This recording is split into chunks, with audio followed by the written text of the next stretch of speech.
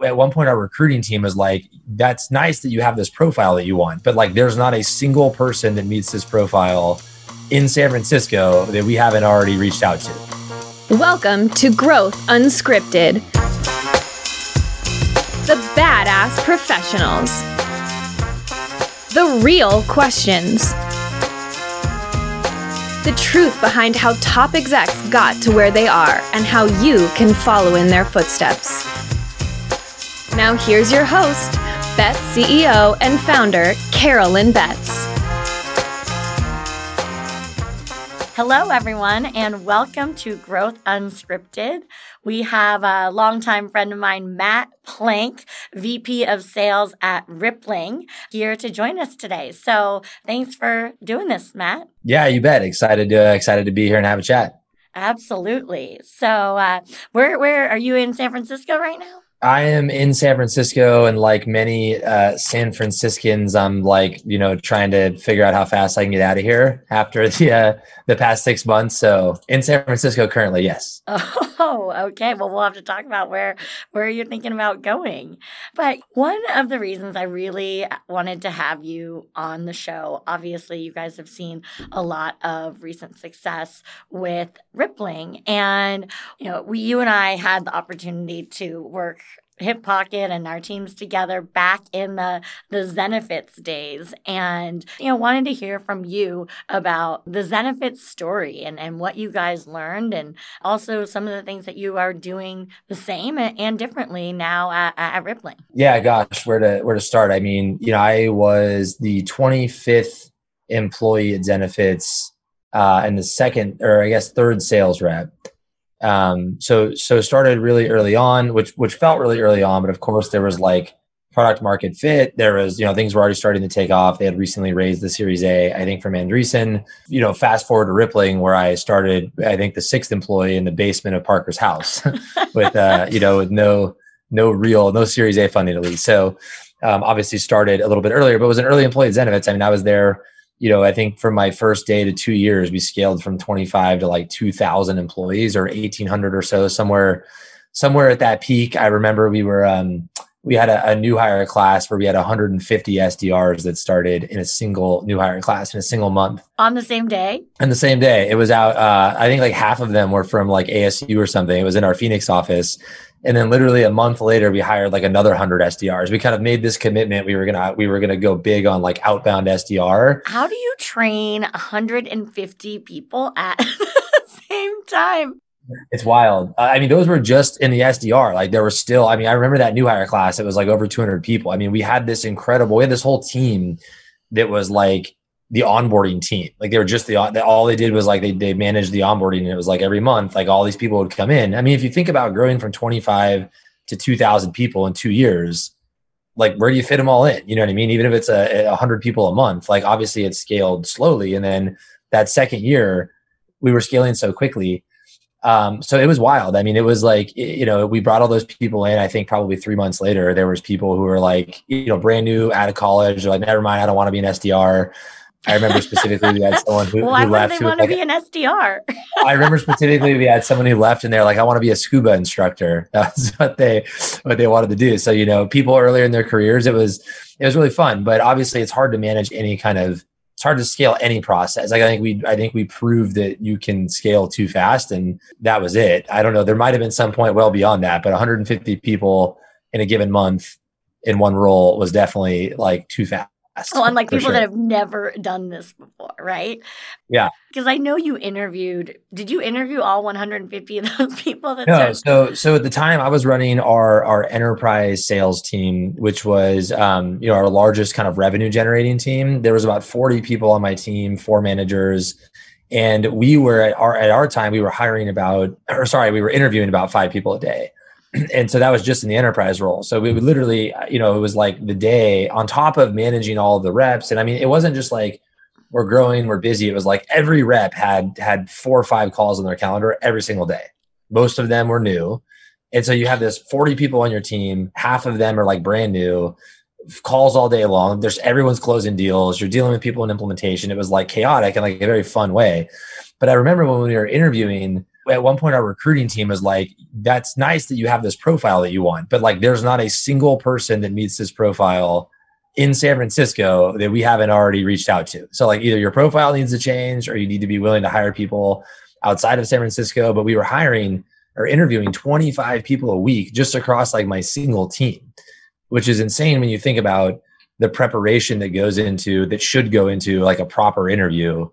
You know, it was just like, it was bad. Everybody was 5 minutes late. Everybody was, you know, like everybody was backed up the whole day. It was at their chaotic. Background, you know, okay, who are you? What? Okay. Yeah, totally. It was funny because like at the time we didn't really have a great plan for like what you're even looking to do. So first time I'd ever interviewed somebody really was like at Zenefits. And so you've got a lot of new managers.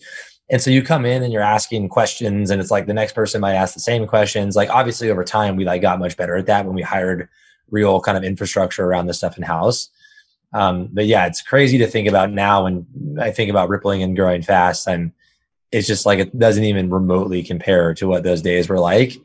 Well, it's so funny because I remember that too, where it's like when somebody on our team was like, everyone's heard of Zenefits. You know, they've either interviewed there and didn't get the job, or they didn't and they don't want to work there. Yeah.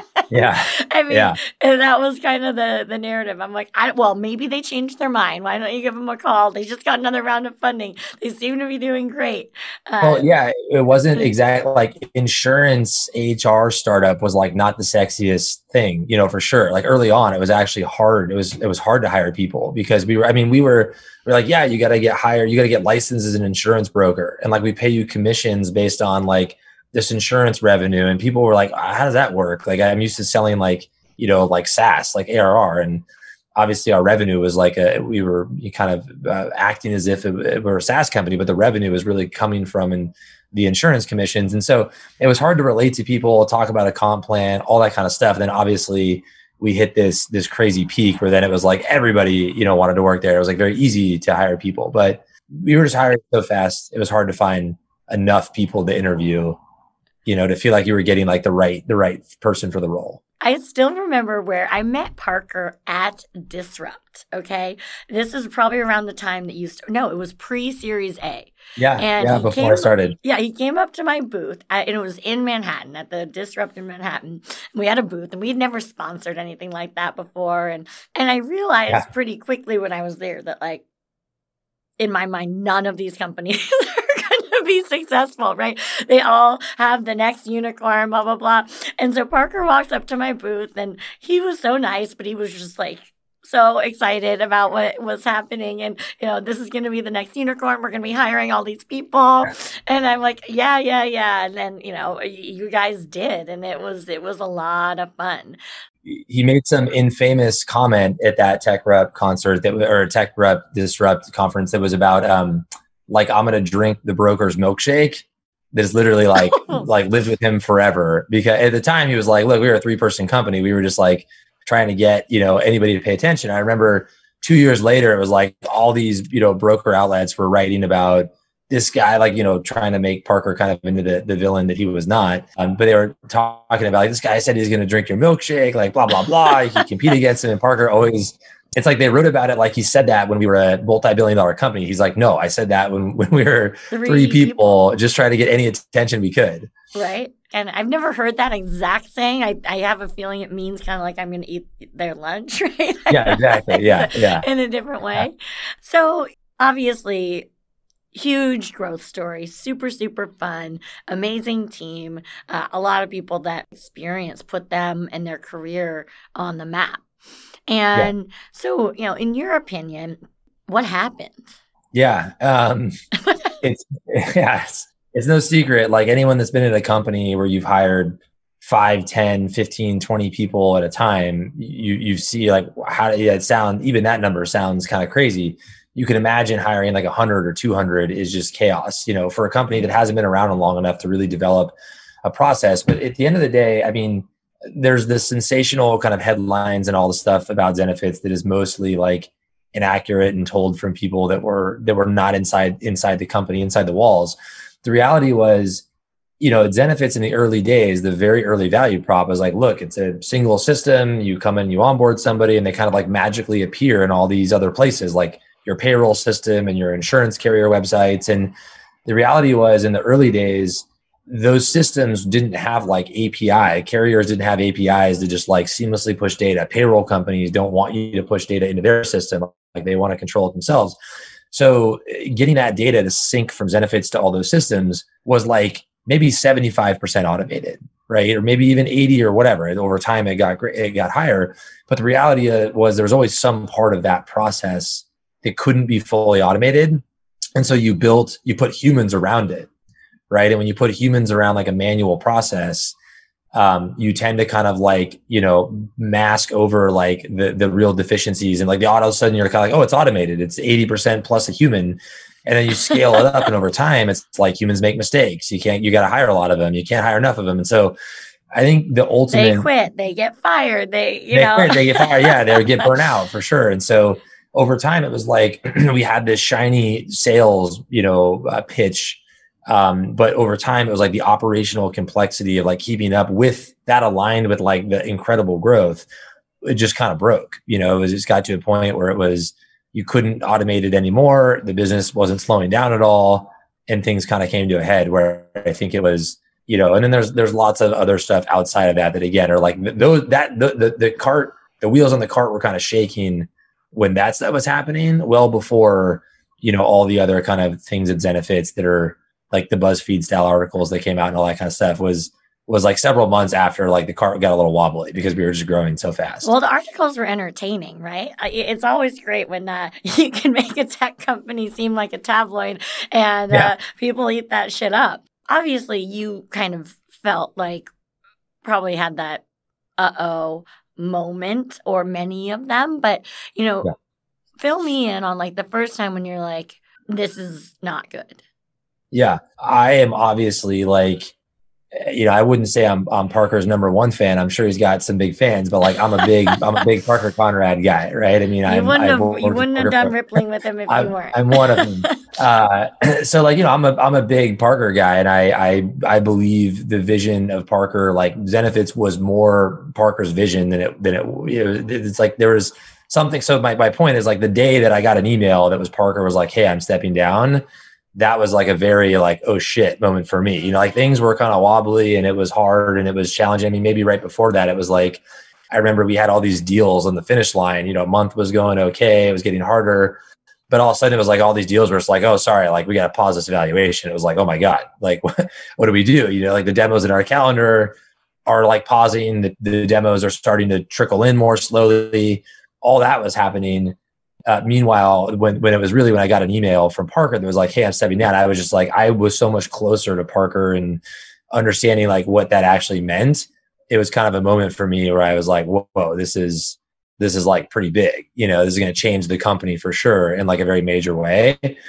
And then Sam, my mentor, Sam Blonde, who's our VP of sales and my mentor, left like very soon after that, which was kind of writing was on the wall. But when that happened, it was kind of like, man, I followed him there. That was my guy. So I'd say right around that time, it was like, this is going to be a different company. You say you are, one of Parker's biggest fans. And what is it about Parker that makes you his biggest fan? Oh, that's a good question. I mean, Parker is the most like authentic leader you can imagine. And I don't know, like, granted, he's like the only, I've been on this ride with him for, essentially 7.5 years, although obviously there was a year kind of hiatus where I was at Zenefits and he wasn't. But what you like, Parker's going to give it to you super straight, sometimes too straight, right? Like sometimes there's certain conversations there where, we're like two rhinos kind of butting heads, but he's just like, he brings the best out of you and everybody around you. Like his expectations are incredibly high. And so it's not to like make a cheesy analogy, but like if you're an athlete, and you hear it's like you're an athlete and you're the best at whatever you are. It's like oftentimes the story of you growing up was like you had coaches that really drove you hard. And like, it's like a Tom Brady, Bill Belichick, right? Like Nobody thinks Bill Belichick's like their best friend in the world, but like, man, he's an amazing genius of sorts, right? So I think, not to say that Parker and I obviously are friends and have a great relationship. It's not the real football analogy, but I think Parker just like demands this level, this bar that is like almost like, it's like you can't quite reach it, like jump as high as you can. Like right when you start to like nick it with your fingertips, like the bar just goes up a little bit, and like eventually you'll like learn how to jump higher, Right. like you have to. And so I think for me as a salesperson that's kind of coin operated in that way, it's like you're used to like, there's goals, there's bars, you hit them, you succeed them, whatever. Like that works really well for me. And so I think he's just someone who's helped me tremendously in my career, just kind of, like achieve more than I probably could have if somebody wasn't like pushing me quite hard enough. And so if I called, just cold called, picked up the phone or maybe talked to one of the people that we introduced to you guys or a friend that I have that works there, what would they say your leadership style is? Like, why did they work for you? For me personally, good question. I like to think that something that's important to me, and I don't know, like what I think about when I go to the next company, hopefully I don't ever have to go to another company, but maybe I will. When you think about that, like hopefully you have that massive exit that your investors that's right. That's right. I'd love to just be like having cocktails on a beach 10 years from now. But one thing that's true about Rippling, at least, is like I was selling to 2-person companies in Parker's basement. Like I was doing demos. I was building the sales script. I was the SDR. I was writing the marketing emails. Like I was I bought Marketo and implemented it. Like I was doing everything that I could. And so I think when you do that, the sales team, they respect you in some way because they're like, look, there's no job that you wouldn't do. There's no call that you won't get on. You're not too big, or I have zero ego when it comes to that kind of stuff. And so, again, like I highly doubt if I ever work at another company that I'll be selling the 2-person companies in the basement, but something about the Zenefits experience and the Rippling experience together, I think that most people that work for me would acknowledge that, like, Plank is what everybody calls me. They're like, Plank's done it before. He's been in the shoes that like I'm walking in this exact role at this company. And so whatever he's asking me to do is something that like he would himself do, and then he would expect of himself and then he expects of me. And I think it's hard to do that as you get to the bigger the company, the bigger the level, role, whatever. It's hard to come in at that foundation. But I think for me, if I ever went to a company again, I would absolutely be like, let me close some deals. Like, let me get on a demo. Let me learn how to like sell this thing and be that for a day or a week or a month. I think that's just, there's something about that gives you kind of like a connection with the rest of the people at the company. You get street cred. Get street cred for sure. Yeah. As long as you can close the deals. It's funny. Matt Epstein, our CMO, who was our VP of marketing at Zenefits. Oh yeah. He came into Zenefits. He sold a bunch of deals early on before they hired Sam. And so when he came to Rippling, we were like already kind of rocking and rolling a little bit. I mean, we were still very small, but like, we had some product market fit.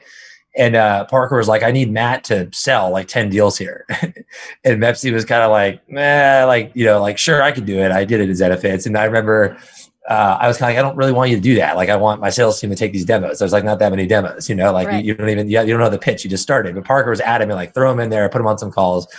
And so I put him on like one demo that was like a terrible fit. You could tell from the notes, it was just like not going to be a good demo. And I put him on the demo and he kind of like stuttered through the pitch. It was hilarious. And then afterwards we were like, okay, that's checks the box for us. Like, you're good. We can tell everybody that we hire after this, like the CMO has like taken some demos here.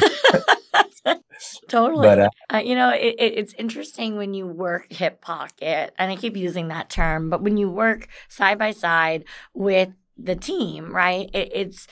It's easy to understand the challenges that they're going through and also the opportunities of how little tweaks can make a huge difference. And when I decided to start doing this, these conversations with people, and I remembered when you came into my office, when you had just started at Rippling, and you're like, we're going to hire people. And you looked at me and you're like, but this company is not going to be like Zenefits.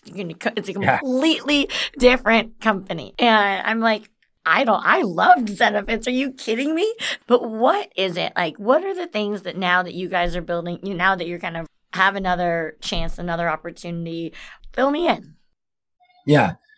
Anybody that worked at Zenefits, I think probably came into their next anybody that was an early employee at Zenefits and was there for like all of the success and then happened to stay or not for some part of the, the downfall or the slowdown or whatever you want to call it.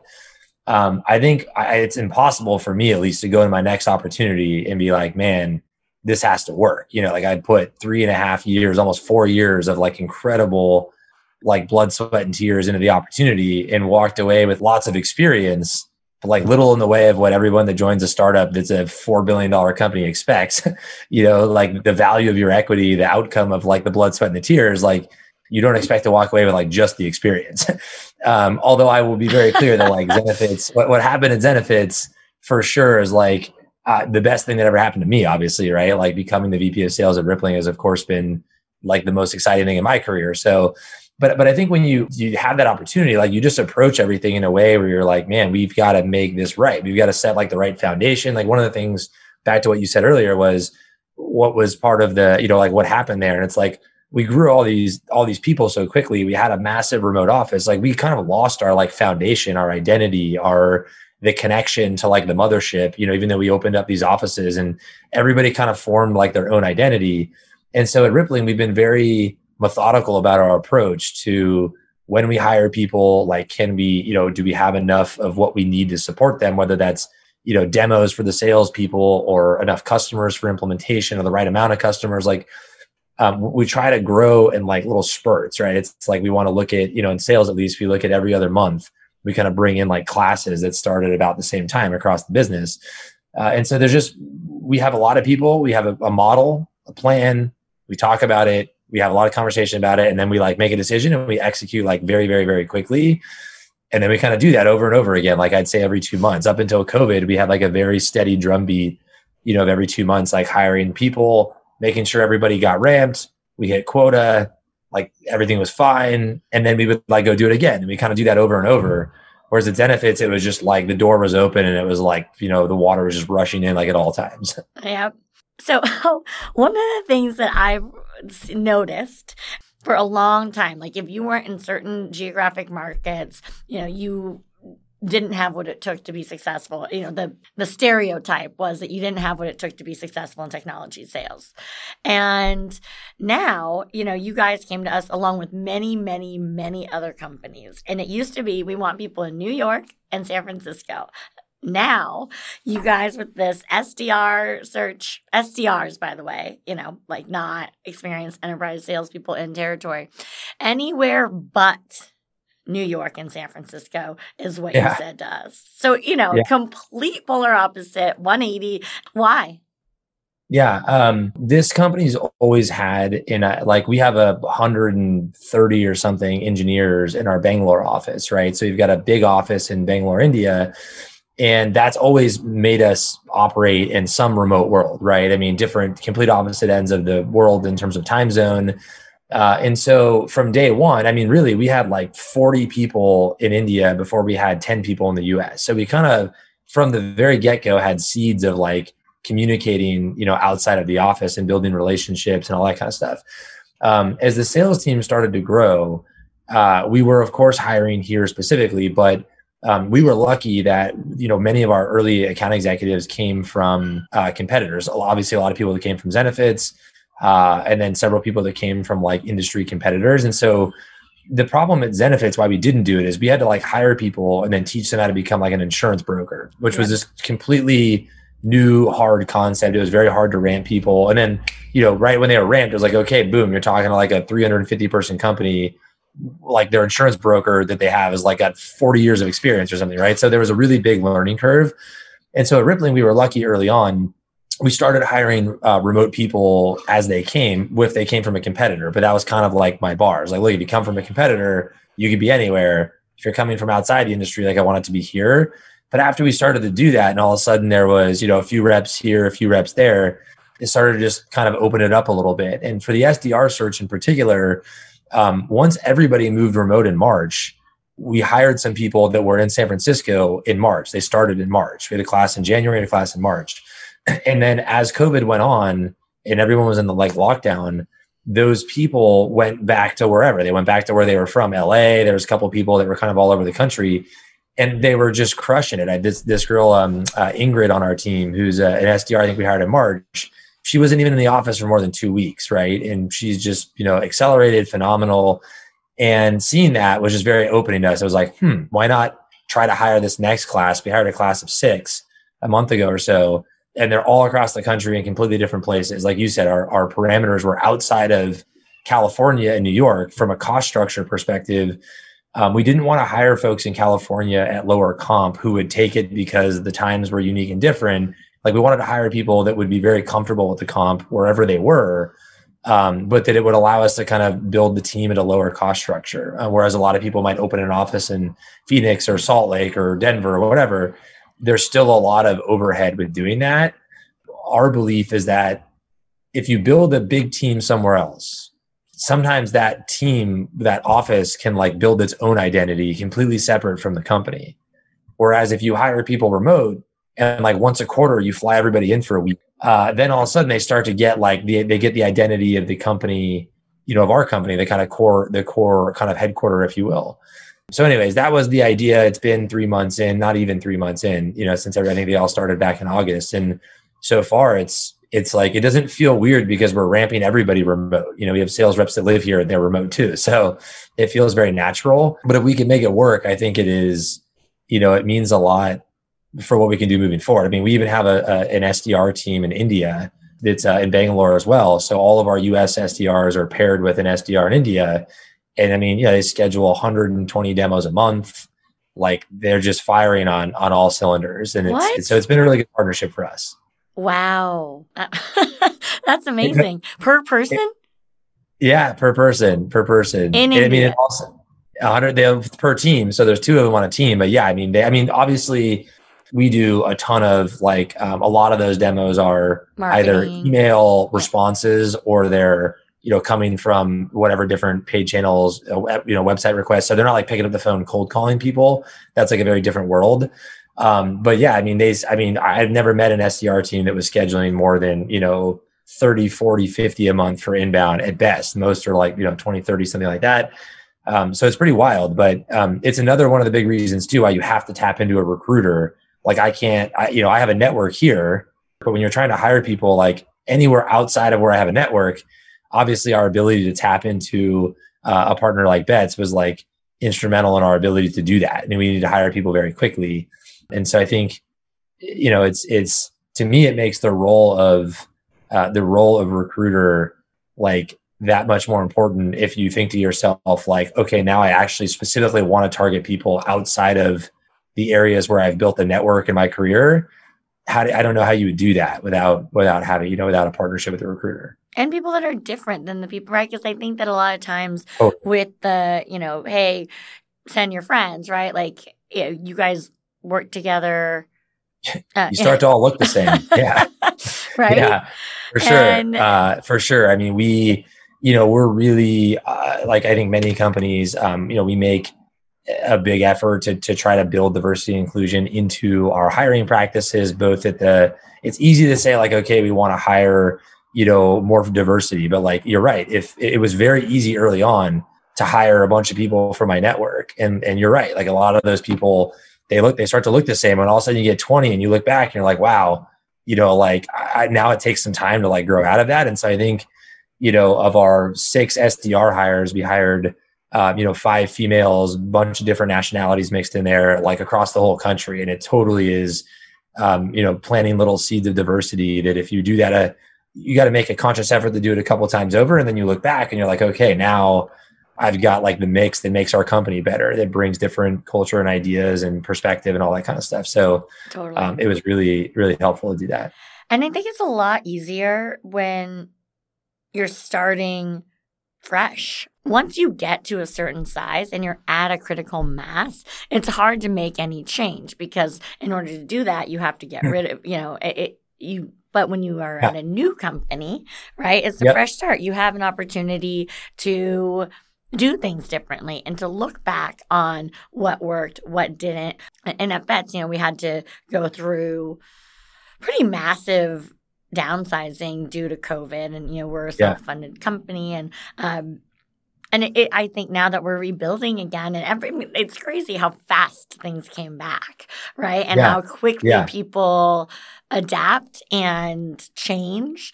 Before this, if I'm sure, I don't know if it was, but a lot of companies, if we had said, oh, yeah, everyone's going to be remote, you're going to hire, you're going to train, you're not going to have people in person, they would be like, you're crazy. That's for those companies, not our company or whatever it is. And so I guess, I also see this as an opportunity for our company to continue to do things better. And so anyway, I really appreciate how that's how you guys have done things.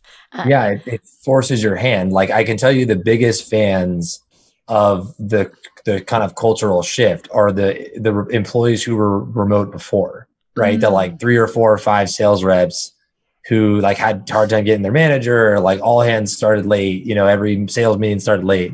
Now it's like we're on time, everyone's there, cameras are on, we're super engaged.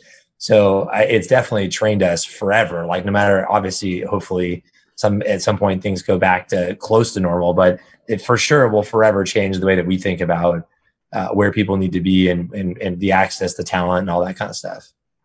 I still remember watching our all hands from San Francisco in Austin. And I was here, just spending time in our office here. And I'm like, oh my God, this sucks. Like, this is how it is for you guys every time. Totally. As we're all like on the stage and talking. And when we first went into COVID and shelter in place, I made the decision that even, when we go back to the office, we're going to do it this way forever. We'll have work from home Wednesday. And so, we're obviously all still working from home, but, so, what is obviously tons of money in the bank. You guys have, kick-ass product. What's next? What are you guys up to? Yeah. It's a good question. We are, I think there's kind of a couple of parallel tracks, and I won't go like deep into the product feature set and stuff that we're working on. But please do. Can you show us a demo on this podcast? Yeah. Like, let me whip out my demo. It's been a while. But no, we are, for us, Q4 is like a crazy busy time. We've got a like really, really exciting product announcement we'll be doing in like the next 3 to 4 weeks or so. I'll tease it out there. But Q4 for us is a big time. So like, we hired a big class. We hired probably 15, 20 people across sales and implementation in the past like month and a half. And those people are kind of all now like ramped, like in the demo router, ready to go. And so for the next 3 weeks for us, we're really kind of hunkering down. It'll be a big spike for us because Q4 is always, as a company that sells payroll, people are often looking to switch then. And that's right. And then in January, I expect us to probably hire, somewhere between 15 to 25, new people kind of like inject into the company. And for us, it's like every 2 months, we'll go back to what we were doing pre-COVID, which is like every 2 months, a steady drumbeat of like add a bunch of people in, get them all trained up for 2 months, like rinse and repeat. And we've got really high expectations and aspirations for what next year looks like. I mean, Parker would tell you, like, we didn't raise money because we like, to your point, we had plenty of money in the bank. We had 2+ years of runway, I think almost 3 years of runway at the current size. So we didn't need to do it, but the time was right. The partners, and Founders Fund were right. The offer was right. So we did it. And I think now it definitely does allow us to go back into like the pre-COVID mode where we're investing, more aggressively in sales and marketing. Engineering is huge for us. 50%, like 55% of our company are engineers. I mean, we're 300 people almost, and we have like 150 engineers. That is an insane ratio for most companies. And it's because we're building all these like little companies, little products like inside of one company. So we have lots of independent teams. And so for us, we're hiring awesome engineering talent anywhere we can find them, hiring product managers. And I think next year we're going to look to grow really aggressively again on the kind of sales and marketing side. I love the, try something, it works, do it again, right? The trial and repeat, I guess. And I'm sure if it doesn't work, it's like, okay, we'll scrap that and on to the next. We have this like very specific model, like people think about like, how do you build this or that? It's like, for me, it's not that hard. Like for marketing, like they commit to a number of demos that they deliver. right? And like the demos just trickle down. It's like, how many demos do we need per rep? Like that's how many reps we're going to hire, and there's a ratio. Like it's never going to be perfect. Like you always have, it feels like too many demos are not enough. But marketing has like, we're going to spend the money, but we can't guarantee you how many demos we're going to get, because it doesn't work like that in marketing. Whereas I'm like, look, if you give me the demos, I guarantee you, like, we're going to get the revenue. Yep. And so, me and Matt Epstein, our CMO, like we sit down every month, we go through the recap, we see like how many demos did we get per rep, and we make a decision. Like, is it enough that we're comfortable like hiring the next batch, or is it like not enough? We probably want to like keep going another month or whatever. And every month, he's kind of like, I don't know if we should do it. I don't know if we should do it. And I'm kind of like, we have to do it. We got to get the quota capacity. And right. We kind of talk it out. And pretty much every month we end up like, okay, like marketing by nature, like has to be a little over their skis, because they're ultimately predicting what's going to happen in 2 months. And I got to hire people now that to absorb the demos in 2 months. And so you have to have this window where like you both, marketing commits to what they'll do. We hire the team to fill. So that's, we've gotten very comfortable with like that exact process and that motion. And we're both very clear, if the plan says we need more revenue, but like the demos aren't going to be there, like we're not going to hire the reps. Yeah. Right. Cause you end up just pulling away from, you add 2 brand new people on the bottom of your stack of reps, and you're just taking away from, your number one rep who needs enough, pipeline to be able to make it work. And so that's a really bad way to scale the company, to just keep adding, bodies that equal quota to kind of get to your plan. If there's not enough pipeline to feed them, you're doing worse than adding people that don't have pipeline, because you're like taking pipeline away from, your most senior reps. And I've seen a lot of companies, it feels good on paper to like add somebody with a quota into your spreadsheet and be like, see, we're going to close more revenue now. But you got to be real with yourself if you've got enough to support them. For sure. Yeah, it's always interesting, right? Because you want to make sure they're fed, but also that they're able to process and get through the whole process. It's like this pendulum balancing act. It's 100%. I couldn't possibly, like, in my experience, every team I've ever had, the reps are either like, feels like I'm like gagging on demos. There's too much here. I can't, I'm like running like a hamster on a wheel. Or they're like, oh my God, we need more demos. Like, I don't have enough demos. It's like very hard. Goldilocks. There's a lot of Goldilocks in the. Yeah. I think somebody that ran a sales organization was like, we need more leads, too many leads. The leads suck. Wrote that book, Goldilocks. That's right. That's right. So at the beginning, this is the last question, and then I'll, let you get on with scaling a unicorn company. You said you're trying to get out. Where are you going to go? We are, my wife and I are looking at like the East Bay. So somewhere in kind of Lafayette, Orinda, Walnut Creek, Alamo, somewhere on the other side of the Caldecott Tunnel. Okay. I thought you might be moving out here in Texas. No.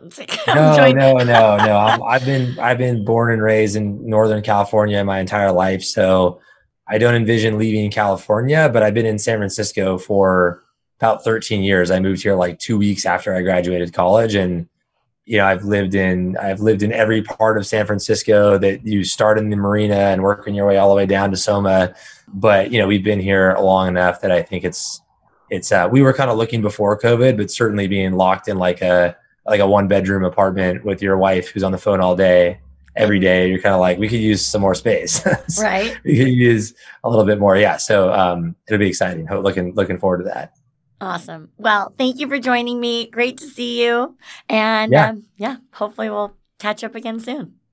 Absolutely. Thanks for having me. And absolutely. We'll have to catch up soon.